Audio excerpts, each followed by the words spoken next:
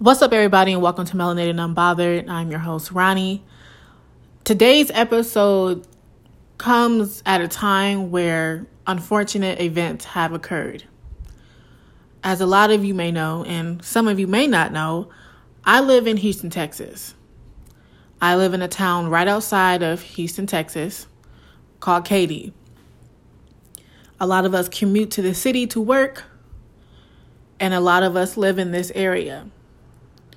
Houston and its surrounding areas, suburbia, city, all of it, including Dallas, Texas and surrounding areas, Austin, Texas and surrounding areas, San Antonio and surrounding areas. And I'm sure many other cities in the state of Texas had to endure one of the coldest days since almost 100 years ago. Texas, and I can only speak on Houston, but a lot of Texas, the infrastructure here is built for hot and humid climate.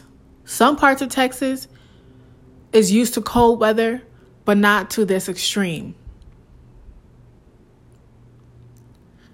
We were warned that there was going to be cold, inclement weather coming our way. What we didn't expect was to be without power, heat, anything that contributes to people being able to live normally.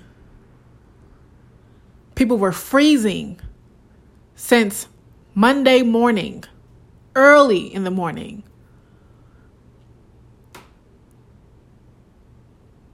The effects of Monday's weather has been detrimental to a lot of Texans. And the weather has only moved to other parts of the country where it will be detrimental to them.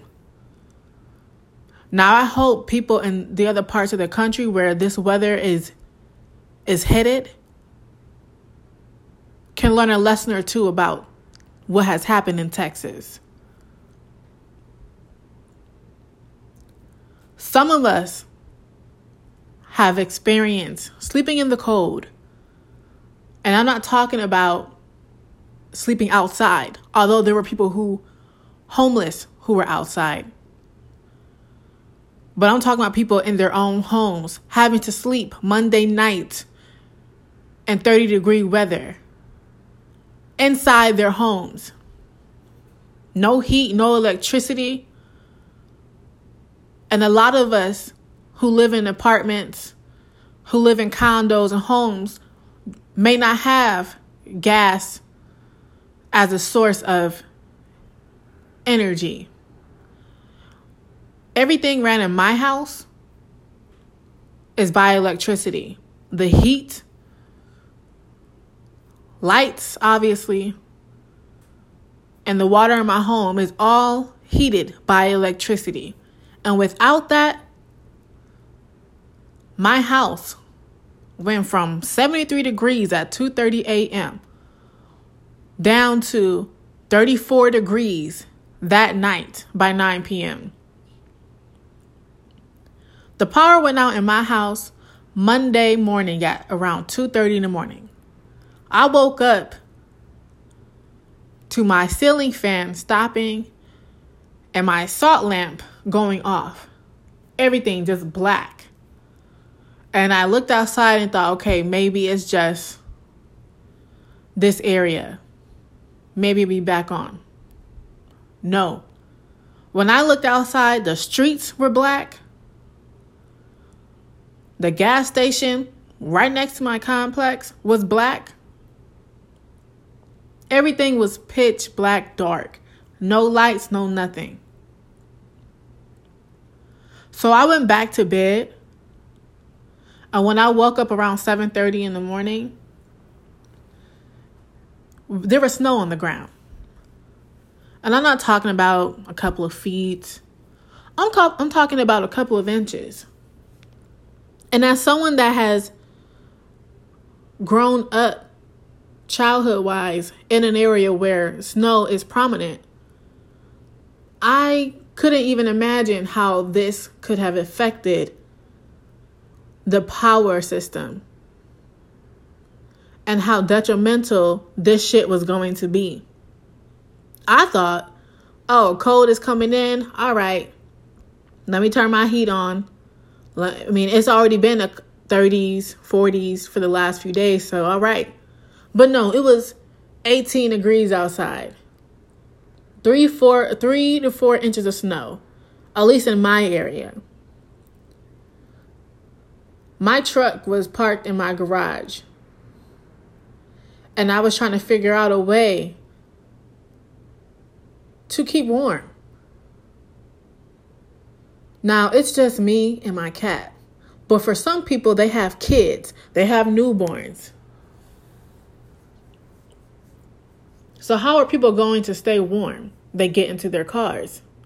But if you have a garage like me, you got to figure out how the fuck to open that garage. And if you don't know how, and your neighbors don't know how, there's a chance that you may die trying to stay warm because of carbon monoxide poisoning. Now, some of us don't know better and don't realize the effects of trying to stay warm inside your car while your car is running in a garage. Not realizing the effects of carbon monoxide poisoning. Several people have died and lost their lives, including children, have lost their lives trying to stay warm in their vehicles last week. Or earlier this week, excuse me.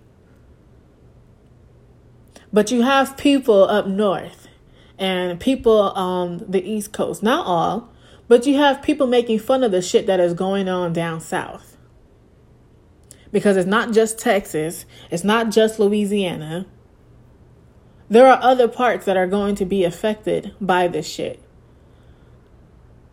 But people who are used to this type of weather want to make fun of the shit that's going on in Texas because it's not the people's fault. It most definitely is not. Now, I am not a native Texan.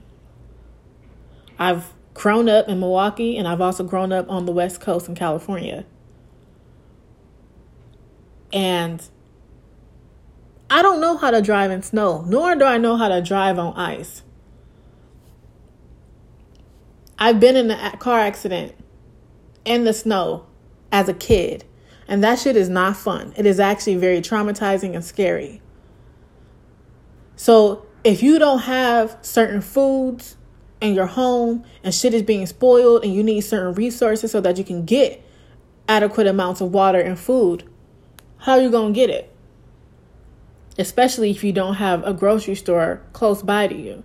Especially if that grocery store has no power. Especially if restaurants with hot food don't have no power. So we have to risk being in a vehicle, slipping and sliding. And if you don't have a vehicle, you can forget about public transportation because that wasn't even running at the time.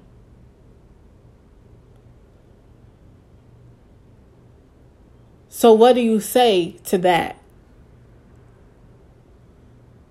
Tell me how it's the people's fault.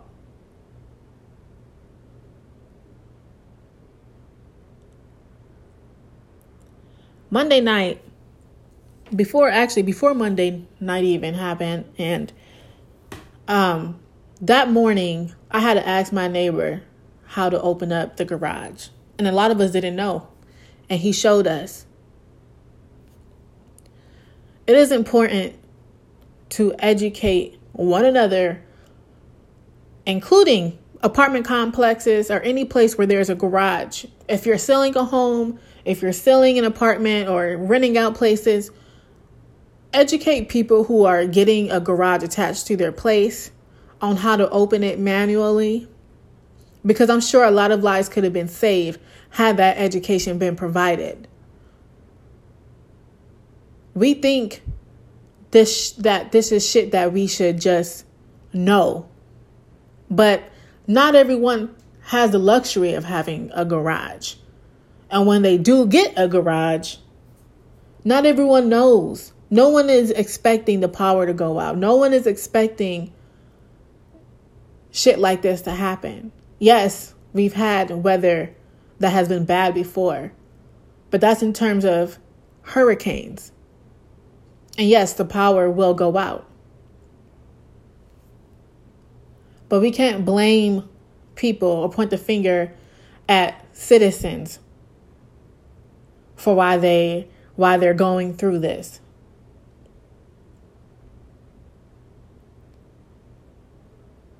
It has been extremely disheartening to see all this shit happening here in Texas. And I am thankful and I am extremely blessed. And I thank God that I'm not going through a quarter of what a lot of people are going through. Yes, I slept with no heat, no electricity, no hot water for a good day and a half. Yes, my electricity came back on Tuesday afternoon. And it did roll all through the night from 3 p.m. Tuesday all the way until 9 p.m. Tuesday. 9 a.m. the next morning. And it's been on ever since Wednesday morning. And it has not gone off yet. But once again, there are people who have burst pipes. Their apartments, their homes are flooding. The roofs are caving in. The insulation is falling into people's living rooms, filled and soaked with water. People's entire lives are being rearranged because we have a government that don't give a fuck about its citizens. All because they want their pockets to get fatter. And another thing, a lot of us had the resources to go book a hotel. But I often wonder how it would have been if I didn't have the finances to do so. I would have had to stay in my fucking house. And for those who were in extremely dire situations, who don't have access to the kind of money to get a hotel, I can't even imagine what the fuck they're going through. Especially if they had kids. Especially if it was a single parent. Especially if there's so many other factors affecting that situation outside of the obvious. And if you have animals on top of that,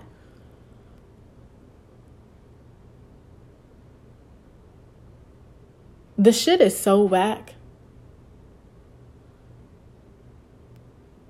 And I don't even know what else to say, but to stick together, especially if you're neighbors, especially if you are a citizen of this state, a citizen of this country, whether you're here, documented, undocumented, what have you.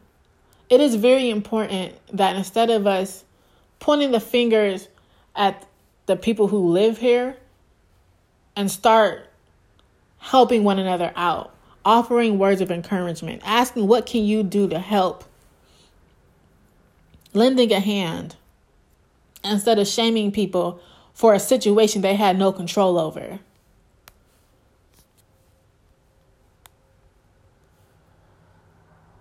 And a lot of us who live here in Houston, Dallas, Austin, San Antonio, a lot of us are here as newcomers. Some of us aren't even natives. So imagine how people who have lived here all their lives for generations and generations, imagine how they feel.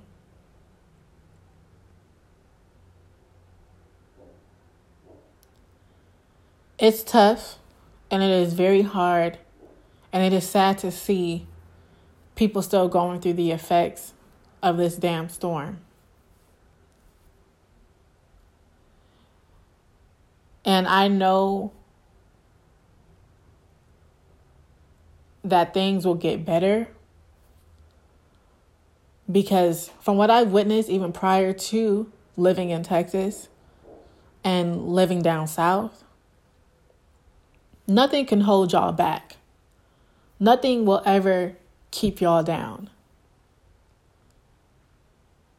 Y'all have been through a lot. Texas, the South, places where bad weather just comes through and just shakes shit up. Y'all come through always on top. So don't lose faith in what's going on right now. Because if you're still breathing, you have a lot to be thankful for.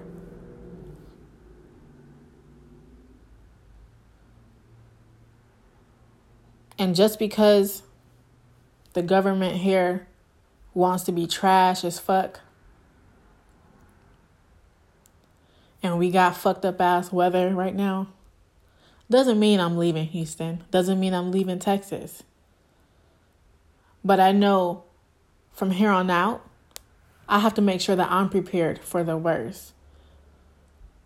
Whether it's cold weather, flooding, extreme heat, whatever it is, I'm going to make sure that I am prepared. And when it comes time for me to buy my home, I'll make sure that it's in an area where it won't be as negatively affected. I also believe that moving forward, it's time to educate one another on other energy sources, on creating infrastructure that is made to deal with cold, extreme heat,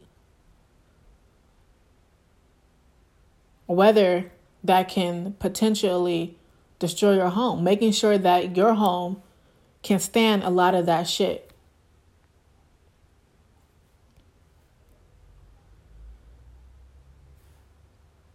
So I'm going to go ahead and end this episode. And I thank y'all for listening. We'll resume to the normal schedule in a couple of weeks.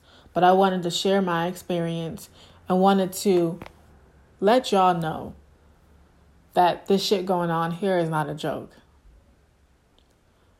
My shit may be up and running, but having to go through that,